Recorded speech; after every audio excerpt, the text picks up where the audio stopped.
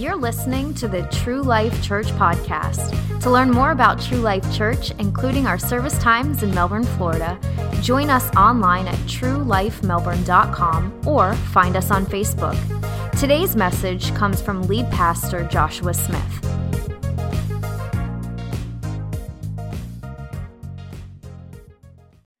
Before we go into a time of communion today, the Lord's table, which we've been doing every week throughout this series called Return to Me, which we started in January, we've done a few different things. We've done a little pass the plate. It's been in the middle now for last week, and now this week it's going to be up there, and it will be self-serve in a bit. Does everyone have a phone with you today? I'm talking, 13 years, 14 years up, or 18, whatever you permits, your kids to be there. And if your kids want to be in Clubhouse, by the way, this is a great time for them to exit. If not, you are here for the duration. So if you need freedom, be free, little ones.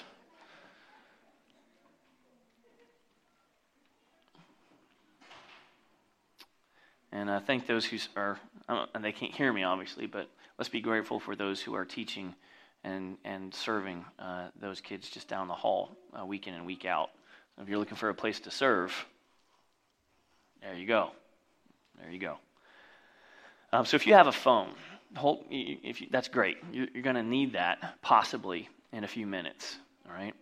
And what I want to do for about the next 10 minutes is read two scriptures, and then we're going to respond in possibly a unique way that we wouldn't usually do. And in this Return to Me series last week, I thank you for you who shared. Our service went, quote-unquote, over, if that is even a thing. You know me, I'm a pastor. I don't watch the clock. That's your job.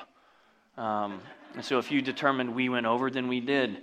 If we didn't, no, then we didn't. But we ended around 12:36, and the last half hour or so was some of y'all standing up and as a community, a confessing community to each other, repenting of some things that we have done, that you have done as we return to the Lord. And all this has again been building off of 2 Chronicles and feeling the call back to maybe a rediscovery of our church, of worship, of communion, of God's holiness.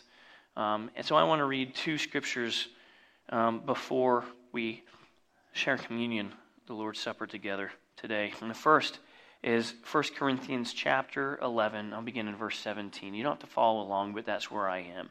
More important is that you listen. And Paul is writing in this first letter that we have in the church to Corinth about the Lord's Supper. And the church in Corinth at the time is doing a lot of things right, but there's one area that they've kind of missed the boat. And so I want to be careful, because I'm not saying that we have in this arena, but all Scripture is good for teaching, right? So we can learn from this. So let's learn from it. So Paul writes in the following instructions, I do not commend you. He's giving them a lot of praises. He starts with that, compliment sandwich type of thing, if you ever heard that.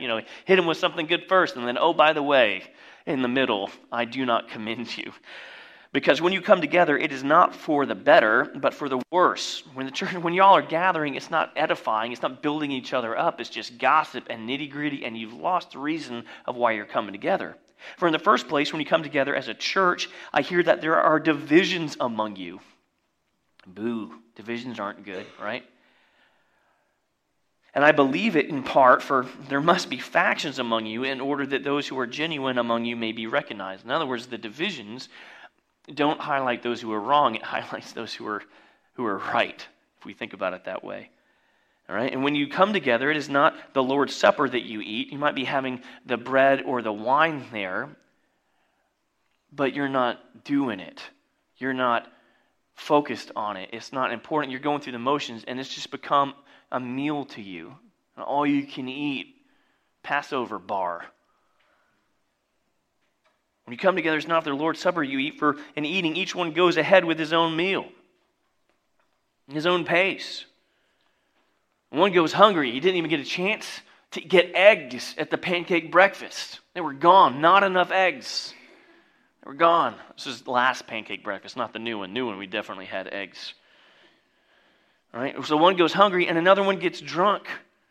Now, we prevent that because we got Welch's Concord grape juice up there, all right? So one gets left out, doesn't even get the food, and the other one abuses what is there. And I love this, beginning in verse 22. There's a reference in pop culture that goes something like, "What?" Which then is followed, "Yeah," and then followed by, "Okay," right? And so this "what?" right there in 22 is like that type of, "Are you kidding me? What? Do you not have houses to eat and drink in? Like, don't you got your own space together? You don't have to do that here in the church. Or do you despise the church of God and humiliate those who have nothing?" What am I going to say to you? What can I tell you? Ain't nobody got time for that. Shall I commend you in this? Am I going to give you a sticker, a good job, church? No, I will not. "For I received from the Lord what I have also delivered to you, that the Lord Jesus, on the night when he was betrayed, took bread." And keep in mind, Paul was not there for this moment. His life had yet to be transformed by Jesus Christ. He was not in the upper room. He did not dine at the table with Jesus and dip his bread into the juice, which Judas did, and betray him.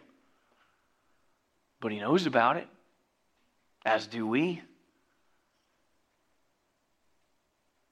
He was betrayed, he took bread, and when he had given thanks, he broke it and said, "This is my body, which is for you. Do this in remembrance of me." And in the same way also he took the cup after supper, saying, "The cup is the new covenant in my blood. Do this as often as you drink it in remembrance of me. For as often as you eat this bread and drink the cup, you proclaim the Lord's death until he comes. Whoever, therefore, eats the bread or drinks the cup of the Lord in an unworthy manner will be guilty concerning the body and blood of the Lord. Let a person examine himself then, and so eat of the bread and drink of the cup. For anyone who eats and drinks without discerning the body eats and drinks judgment on himself." We're going to stop there in 29. It's great to celebrate the Lord's Supper together. Is it not? But as we've been doing every week, we have to also be careful to not get caught in the repetition, in the rote, in the method. We have to still take it seriously. And following that up, Jesus, going back down to Matthew chapter 5, says this in chapter 21 in the Sermon on the Mount. He said, "You have heard it was said to those of old, 'You shall not murder, and whoever murders will be liable to judgment.' But I say to you that everyone who is angry with his brother will be liable to judgment. Whoever insults his brother will be liable to the council, and whoever says, 'You fool,' will be liable to the hell of fire. So, if you are offering your gift at the altar, and there remember that your brother has something against you, leave your gift there." Don't follow through yet. You've got work to do.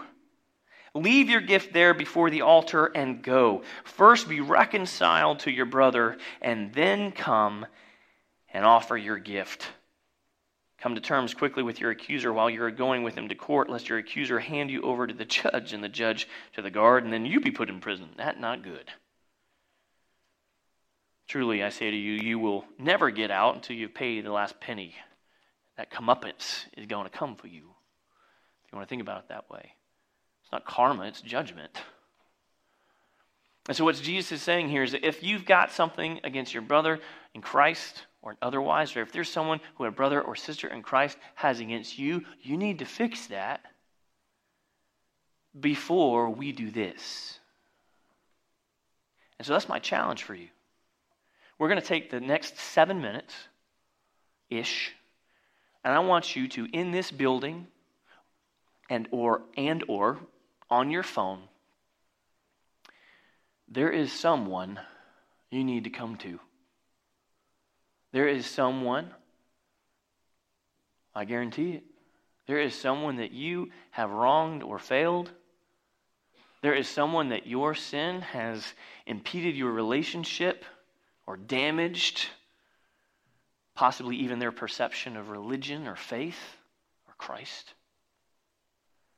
There's someone who has something against you. Maybe they hurt you, and maybe it's you who need to forgive. And my challenge to you is to take the next few minutes. If that person is in this building, you seek him out.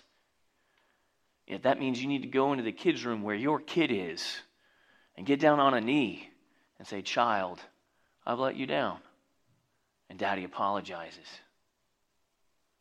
That means you pick up the phone and you call your mother-in-law. Yeah, I know it's Sunday morning. I don't care. Leave her a message. It's probably safer that way anyway, right? Leave that woman a message and ask for forgiveness, because that's probably the way it goes. If it's your cousin, your brother, your sister, if they're in the room, if they're in the booth, I don't care. Take 7 minutes and you go find that person. And we're going to get some forgiveness going on. And then, we will come back together. And then, we will share in communion together. That sound like a plan? If there's no one you can think of, you ain't thinking hard enough. There is someone today, because we don't have tomorrow, there is someone you need to get right with before we take this table together. And in doing so, in right standing with God. That's what we're called to do. Before you go to the altar, before you leave your gift, before we have communion, forgiveness. Whether you offer it or you need it. That's our task together. 11:25. All right. When you're ready, come back in and sit down. Until then, ding, you are now free to move around the cabin. The seatbelt sign is off. Find someone, use our lobby, walk outside, wherever you need to go, pick up the phone or talk to a person. And that's what we're going to do. All right, let's go.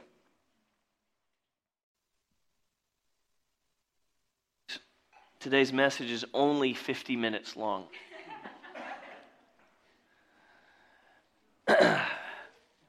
Yes, that is 550. I'm just kidding. It's not going to be that long. It is going to be important, though. And as we've been working through this Return to Me series, again, starting in 2 Chronicles chapter 7, and almost working our way through the story and the kings that have risen and fallen and obeyed the Lord and disobeyed the Lord and eventually led their people because of the disobedience, because of the judgment, and because of the promise of God on that judgment, were then sent into exile, captured multiple times and in multiple ways over in this place called Babylon. All right, so we've got to that point in the story, and then we've intersected that on the timeline a couple weeks ago with a man you may know as Daniel, right? Belteshazzar in the Babylon, and how that intersected the timeline of stories there. So we've talked about that, and then the kings that came, and Darius the Mede, and Cyrus of Persia, and then Artaxerxes sending and allowing then at that point some people of Judah to go back to Jerusalem. And so we've gotten to the story in Ezra, and last week we very quickly recapped all 10 chapters of the book of Ezra. We're going to pick up there to begin today. Some things are important, but we're not going to land there long. It's just to, again, put in context or perspective where we've come to in the story. And we've got this week and one more week to finish up this Return to Me series. We've got one more week in the round like this. I'm looking forward to that. We're going to actually bump that back one more week.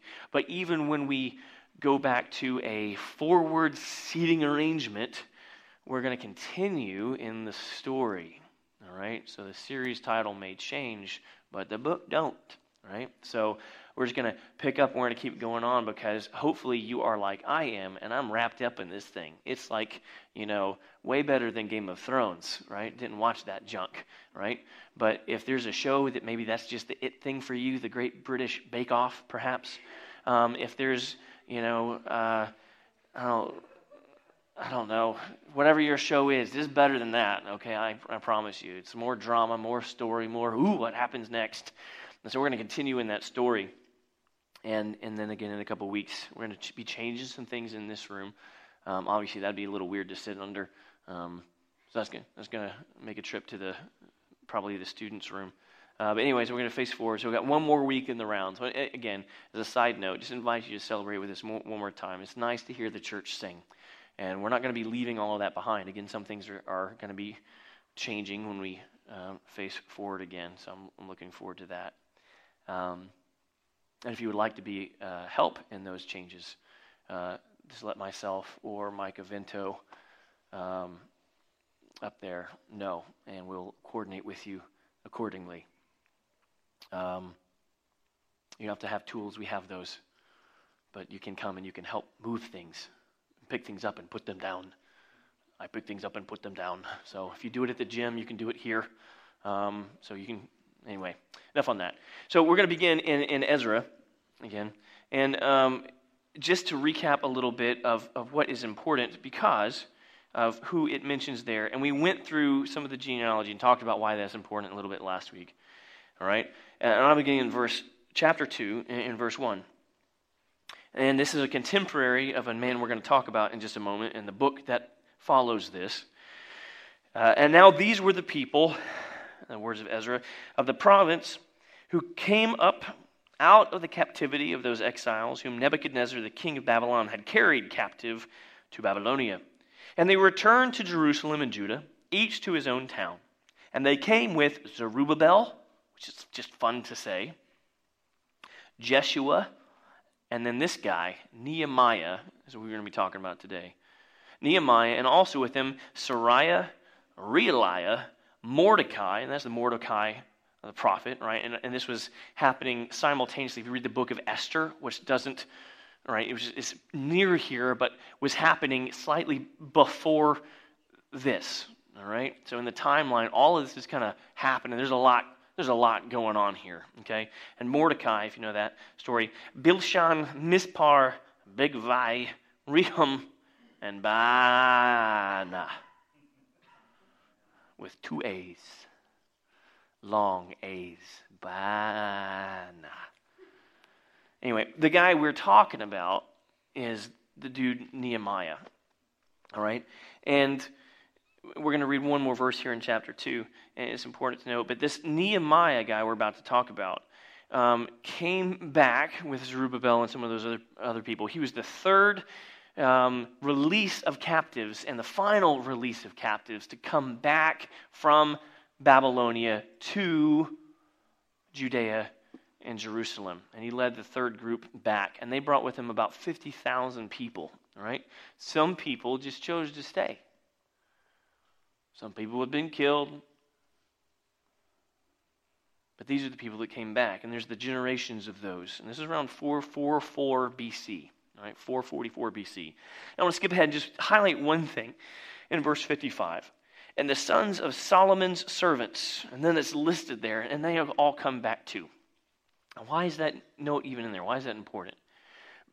I love it because generations and generations and generations and generations before, the people who had served King Solomon, son of David, right, hundreds and hundreds of years before, were still recognized, still known, still tracked their descendants, still found their identity as, my grandfather's grandfather's grandfather was a servant for King Solomon. And they, hundreds of years later, were allowed to come back. We're going to talk about why they were allowed in the next book, but they were allowed to come back.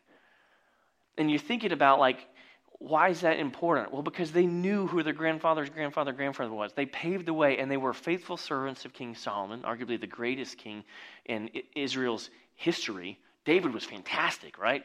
But his son Solomon, in many ways, surpassed it, built the temple, was the wisest man, all the trees and all the gold and Queen of Sheba and some other cool stories, right? We can talk about that. But fantastic king, and these are the servants who lived in with the king.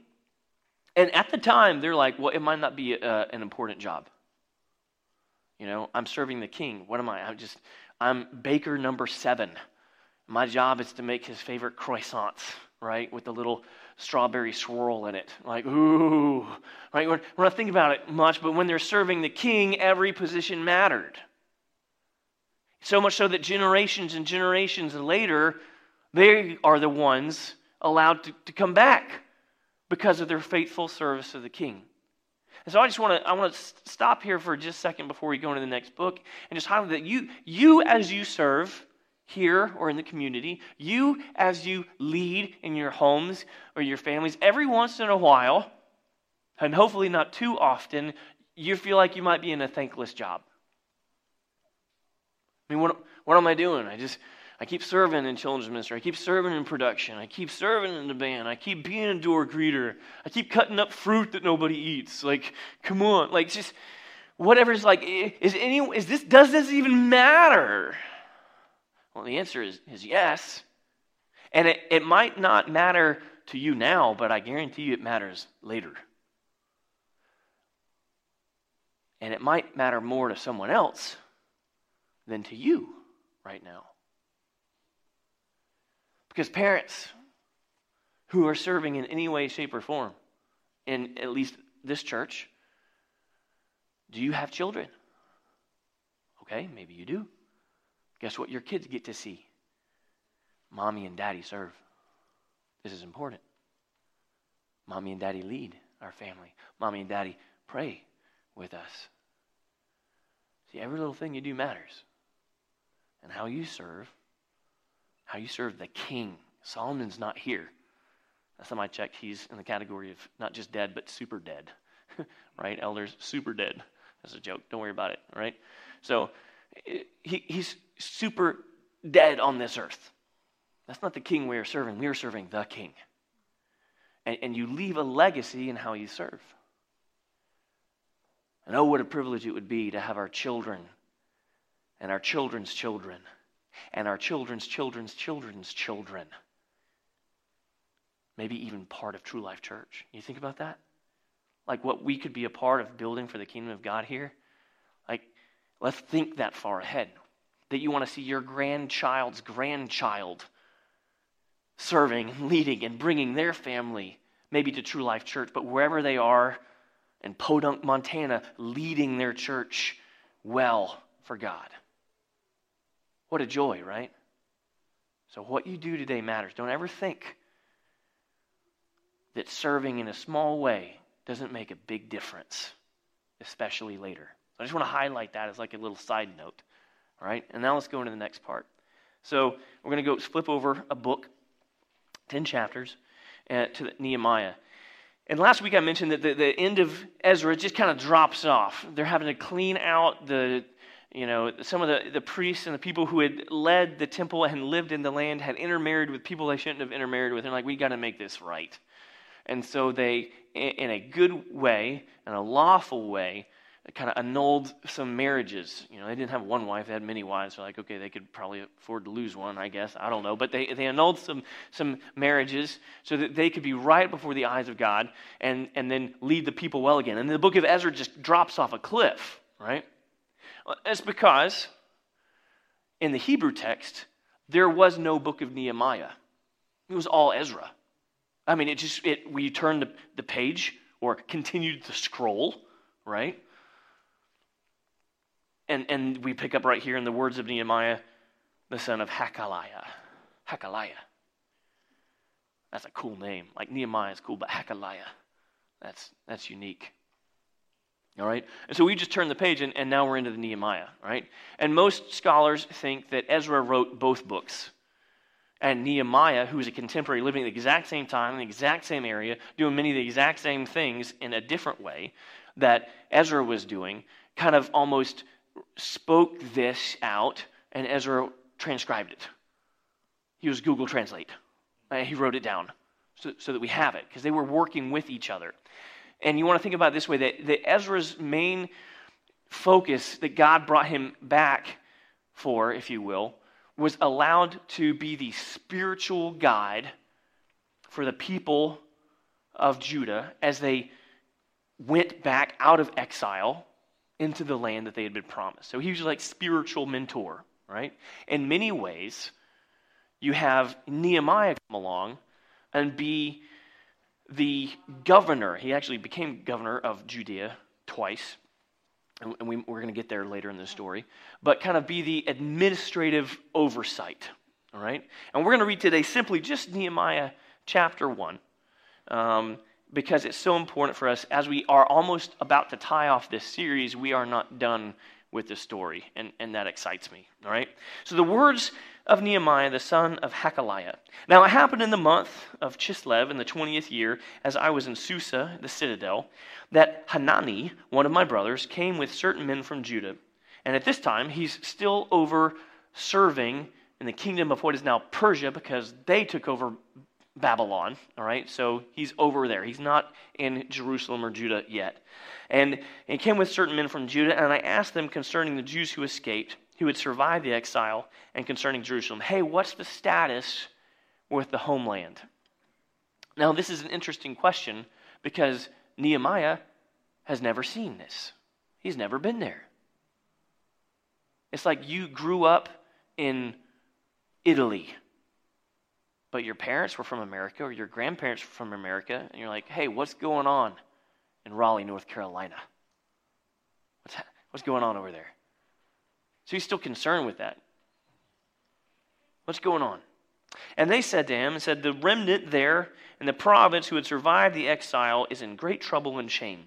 The wall of Jerusalem is broken down, and its gates are destroyed by fire. They were torn down when Babylon came.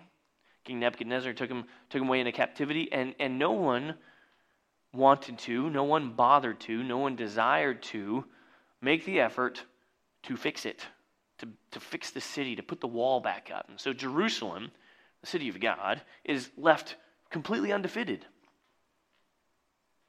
And technically, without its walls, was not considered a city. So they're going to go back, and we'll talk about that. And so he hears these words, that the walls of Jerusalem are torn down and they are destroyed. And what does he do when he hears this? As soon as I heard these words, I sat down and wept and mourned for days. And I continued fasting and praying before the God of heaven. Stop there real quick. Are we moved to tears? Are we moved to tears when something breaks our heart about something being wrong or off in the house of God? Maybe not even just True Life Church. Like, there are no shortage, almost weekly it seems, of a pastor somewhere in America with a moral failure. Because that person is a public person, media loves that. And the pastor has to resign or whatever, or the affair is found out, or the fraud is exposed, or whatever it is, and it brings ruin to that church and also hurts the kingdom of God. Does that bring us to tears? So we're like, oh, that stinks. Glad it's not us. Because the wall is torn down somewhere, and it should break our hearts. And Nehemiah's response then might seem extreme. It's not. It says he continued fasting and prayer. And he sat down and he wept. He humbled himself before God. And again, we're in this series called Return to Me. Coming back to the Lord. And we've repented in many ways to each other, or had the opportunity to, and encouraged us to, even here on Sunday mornings and outside of that. You had even a moment this morning. But I guarantee you, some of the things that we've talked about just scratch the surface of how our church now, just True Life Church, has had its walls come down over its 7 years in different ways. Sometimes with no walls, it's easy to let the people you don't want in. Right? The bad guy, the evil one. We got to have our walls up. We got to be ready. There is a battle. There's a fight. I'm going to get to that in Nehemiah chapter 4. It's a great passage. We're not there yet. Little teaser for today. And so Nehemiah humbles himself before the God of heaven. He says, O Lord God of heaven, the great and awesome God who keeps covenant and steadfast love with those who love him and keep his commandments, let your ear be attentive and your eyes open to hear the prayer of your servant, that I now pray before you day and night for the people of Israel, your servants, confessing the sins of the people of Israel, which we have sinned against you. Even I and my father's house have sinned. He's like, we're not even there. Like, I could step outside of responsibility and be like, that's not my problem. I didn't do it. Not my fault. I don't have to take ownership of that. And that would be the world's response, if not especially the American response. And it's definitely the easy response to not assume responsibility, to not take ownership. And he's like, that wasn't me. My hands are clean. We pull a Pontius Pilate and wash our hands and step out of the picture. Even I and my father's house have sinned. We have acted very corruptly against you and have not kept the commandments, the statutes, and the rules that you commanded your servant Moses. There are some things that we have stopped doing. And one of the things that I'm glad that we've, in this Return to Me series that we've been doing, is more regular communion, right? In fact, it's been every week. I call that regular, right? But we took some time today to say, well, let's not make it just ritual for the sake of ritual. I've been hearing the church sing, and that's good. We've been stripping away some of the technology and focusing on what should be, again, the center of the room. Just coming back to some simple things. Moving away from the experience and just simply just teaching truth and expecting God to be enough. For His Spirit to overflow in this place and in our hearts, and then to infect in a good way our hearts for fellowship and stir each other up for good works. He says, remember us. We've sinned. We haven't done what you told us to do. We've gotten distracted. We've gotten confused. We've gotten complacent, lazy. And it's time to return to the Lord. Remember the word that you commanded your servant Moses, saying, if you are unfaithful, I will scatter you among the peoples. But, and here we are again. If you're following along, say it with me. If you return to me. If you return. So here it is again. And so we see this overarching theme, this underlying fabric that connects this story is God saying, return to me. Return to me. It's the cry echoed in Genesis. After the fall of man and Adam and Eve are in the garden, now they're naked, now they're ashamed. The Lord's calling for them in the garden. It's like, oh, we knew you were coming when you were going to be mad, so we hid. It's like, man.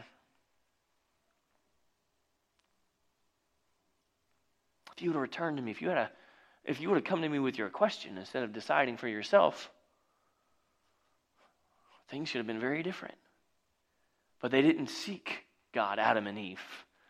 They sought themselves in their own wisdom. I think this fruit looks good. Again, they were wrong. It was probably an avocado. I think this looks good. It is, right? And they were wrong, and they paid for it literally with their lives. For an avocado. It's not worth it. It's not worth it for the avocado. They're nasty. Color and consistency of booger. Just gross, all right? It's not worth it. All right? It's a snot fruit, and that's what it is. Not worth it for your life, all right? And so they didn't exercise the choice and seek God first. And Jesus says this much later, if you seek first the kingdom of God, and then all will be added unto you. No and then. If you don't know what I'm talking about, don't even worry about it. This isn't weird that I went there. We're just going to move on. All right. If you return to me and keep my commandments and do them, Though your outcasts are in the uttermost parts of heaven, from there I will gather them and bring them to the place that I have chosen to make my name dwell there. They are your servants and your people, whom you have redeemed by your great power and your strong hand. O Lord, let your ear be attentive to the prayer of your servant and to the prayer of your servants who delight to fear your name. And give success to your servant today, and grant him mercy in the sight of this man. Couldn't this be our prayer? Like we could just read verses 8 through 11 every day this week, and man, that may change your prayer life. Lord, be attentive. Hear our prayer. We have sinned against you. Help us return to you. And not only just return, but then keep your commandments. See, a lot of people like the return part. They want the restoration part. They want the excited part. But that comes later. See, Nehemiah is basically broken down to what we'll call 3 parts. And this first part in chapter 1, I would even argue that some theologians pass over. And they divide Nehemiah into 2 parts. I believe there are 3. That's just my opinion, all right? You're welcome to yours. Hear me out. The first part of this is about repentance, right? Repentance. Nehemiah repenting for sinning against God, for what his people have done. And he's not even there. But he's praying just the same. And this is the return moment. The return to me moment is, again, we've spent 8 weeks in it now, this call to repentance. And it's not the popular message in 2022. Again, if the message was called repent, our attendance would have probably dropped a bit. I'm just being honest. It's called Return to Me, and it's got a little pretty blue, purple graphic thing behind it. It's more appealing to the eye, I guess. But the message doesn't change. It's just repent. And there's too many churches, and I'm not picking on them. I'm prayerful, and I'm repenting on behalf because it's ownership in the kingdom of God. There are too many churches not preaching a message of repentance today. There's too many churches preaching a message of, we just want you to feel good, and here's a motivational message. And you are enough. And you're not. You're a sinner. So am I, and we need Jesus. And that should bring us to a moment of joy and tears every time we think about it. It should bring us to a place of humility and excitement simultaneously for what he has done for us on the cross. And we sit here. That's cool. I dig it. Like, hallelujah. Because if we're not there, then we don't really understand what he's done for us. We haven't really absorbed it yet. And maybe that's where you're at in your journey of faith, is just trying to get your brain, and good luck, trying to get your brain around God's goodness through the sacrifice of his Son and then the indwelling of the Holy Spirit with us. What a miracle. Yay. And our first step is a call to repentance. And that's where Nehemiah begins. And that's where we're going to end today. Because we're not done. And so I want to ask you something. What did Nehemiah do when his heart was broken about the wall? What did he do? He what? Say it out. Oh, we're not there yet. Just in chapter 1. Just from what we've read so far today. Aiden. He prayed to God. All right, and before and after he prayed to God, because he continued praying, what did he do? It's not a test. You can pull out the cheat sheet, the Bible, look it up. It's not a pop quiz. We just read it. Open up the book. He wept and mourned and fasted. Wept, mourned, sat down, fasted, and prayed. And I'll tell you what, these next 2 phases we're going into, for chapters 2 through 7, then 8 through 13, respectively. Today we're in repentance. The next 2 phases are then reconstruction, and yes, building a wall. And then finally, restoration. The 3 R's Repent. Reconstruct. Restore.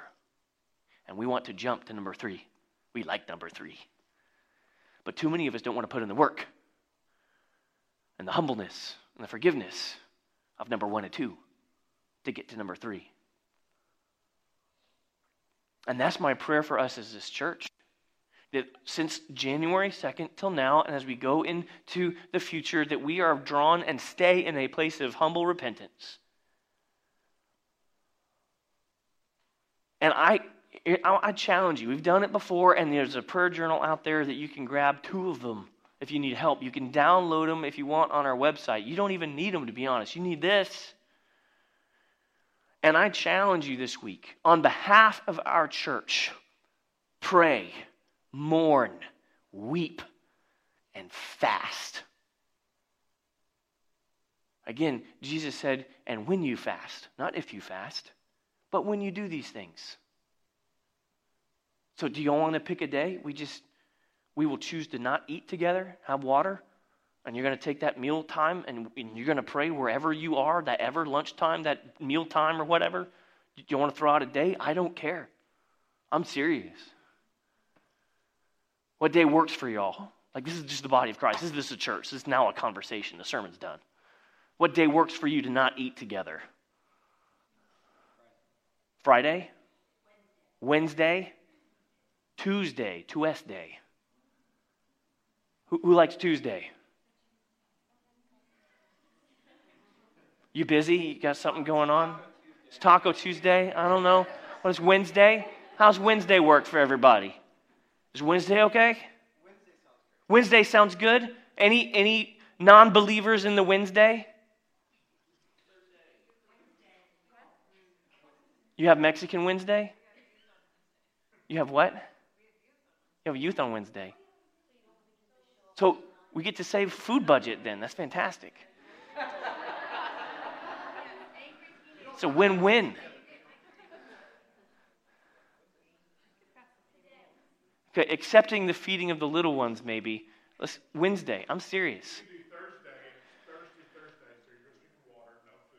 Thirsty Thursday? Thursday?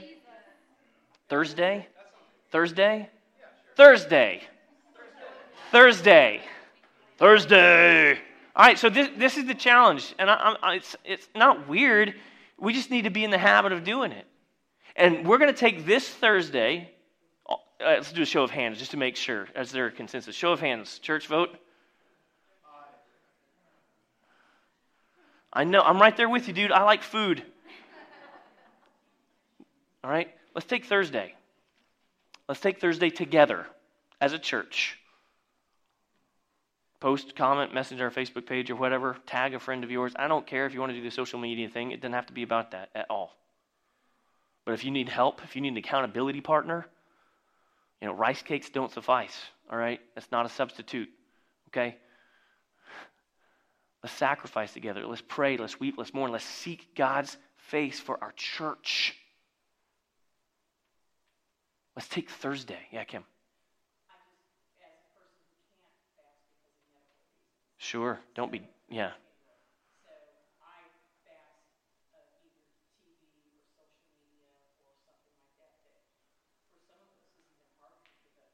Maybe, yeah. There you go. Fast something, yeah.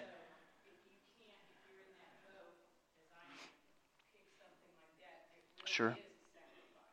Yeah. Yeah, don't settle. All right, I'm giving up lighting candles today. Okay, you can make it. You can make it a day. All right. Good luck, Cigna. Good luck, Cigna. Cigna works for Yankee Candle. So Thursday, and here's what I want you to end, because this is where we're going to end. There's no song after this. There's no anything else. This is just the moment, because here's what we need to understand today. Before we go on in the story of Nehemiah, and before we seek God, do we want to build this church? Okay, yeah. Okay, we want to be a part of building God's kingdom and the work, right? The work of evangelism, the work of ministry. Hopefully I'm not alone in that. It sounds like I'm not. We want to be a part of that building. We can't skip right to it. We can't go right to the reconstruction without the repenting. There's a step. We can't skip step one. IKEA furniture will teach you that. All right? The little tiny, drawn Swedish man with the poor tools that they give you in the box. You cannot skip step one. Your shelves don't work. And even if you do follow the steps, they still have a high percentage of not working because they're Swedish furniture. Anyway, IKEA, fun. You can't skip step one. Let's not skip step one this week. Seek the Lord now. Not on behalf of yourself, though that's good. Not on behalf of your family, though that's also is good. This week, together, we're going to seek the Lord, especially this Thursday, on behalf of our church. And let's pray and fast together. Wherever you're at, we are together as a body of Christ. And carve out the time where you would have eaten something else or picked up the phone or logged in or posted a comment. Take that time and say, nope, not today. And sit down and mourn and weep and fast and say, God, I seek you for our church. And that as brick after brick gets built into a strong wall, as our church grows, it's under the right foundation. Because if you skip step one, you build a house without a foundation, you don't need to be an engineer to figure this one out. It's going to fall down. And our foundation is Jesus Christ and His Word.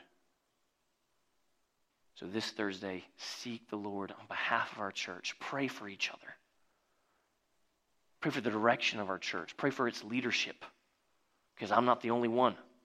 Pray for the people who are serving and leading and teaching kids and every area of our church. Pray for us to reach out into the community. And pray for God to build His church. We are a part of it. Thursday. All right? Thursday. Day of reckoning. Thursday. Thursday. All right. So that's our first closing announcement opportunity to be a part of what God's doing here at True Life Church. Thursday, I'll put it on our Facebook page. Thursday, we're going to do the whole no eat, rest on something, and we're going to seek God for our church. All right? So that's Thursday. Next Sunday, the 27th, I believe it is, we're going to wrap up again in the round. Technically, we're going to put a little bookend on the end of this series before we shift things back to a little bit. I don't know. We've done this long enough. Now this feels normal. So we'll make it new again, and we'll face that way, whatever. All right? So that'll be cool. And again, if you want to help be a part of the work of that, just come up, talk to me, or talk to Mike Avento up there in the booth. It would be preferable if it wasn't just us two for this one. I'll say that. So, also, Saturday, March 5th. Saturday, March 5th. Not this coming Saturday, but 2 Saturdays. You want to put that on your calendar. At 10 a.m., we're going to have a church work day. All right, there's some shelves we need to build, some things we need to organize, and definitely some things that need to find their way to the dumpster. You are not one of them, all right? But we do need help in organizing and categorizing and relocating just stuff, spring cleaning. So Saturday, March 5th at 10 a.m., come in possibly even painting clothes, ready to work, ready to lift, and there will be something here for you to do. I'm looking forward to it. Saturday, March 5th at 10 a.m. 10 a.m. Yeah, Saturday, March 5th at 10.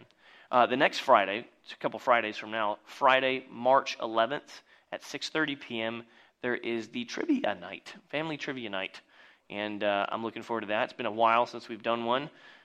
Maybe the Team Christophers will win again. Who knows? Well, let's see.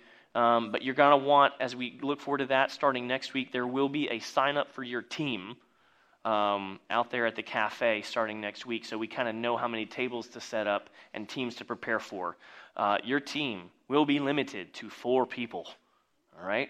4 people on your team for this trivia night thing. We're going to cover Bible, and maybe Disney, movies, pop culture, sports, and a couple other things. It's going to be a great time. And there will be prizes. Prizes. Who doesn't like prizes for the winners? Maybe it'll be food. Someone still be hungry from that Thursday. We'll get you caught up. So that's Friday, March 11th at 6:30 p.m. This is a family-friendly event. Bring all the little ones. Bring your own food that you want for dinner, and we're going to have a good time. Finally, the only other thing I had on today's list was just a reminder that we are continuing our Sunday nights at 6 p.m. with a short time of worship, and then we are studying. Our elders and a few others are leading us through teaching in 1 Timothy. And tonight we wrap up the book of 1 Timothy. So I'm looking forward to that. So anything else that we need to highlight or lift up today, and we're going to call it good? Wood stain? Yeah, Rick's got some, Rick Huffman.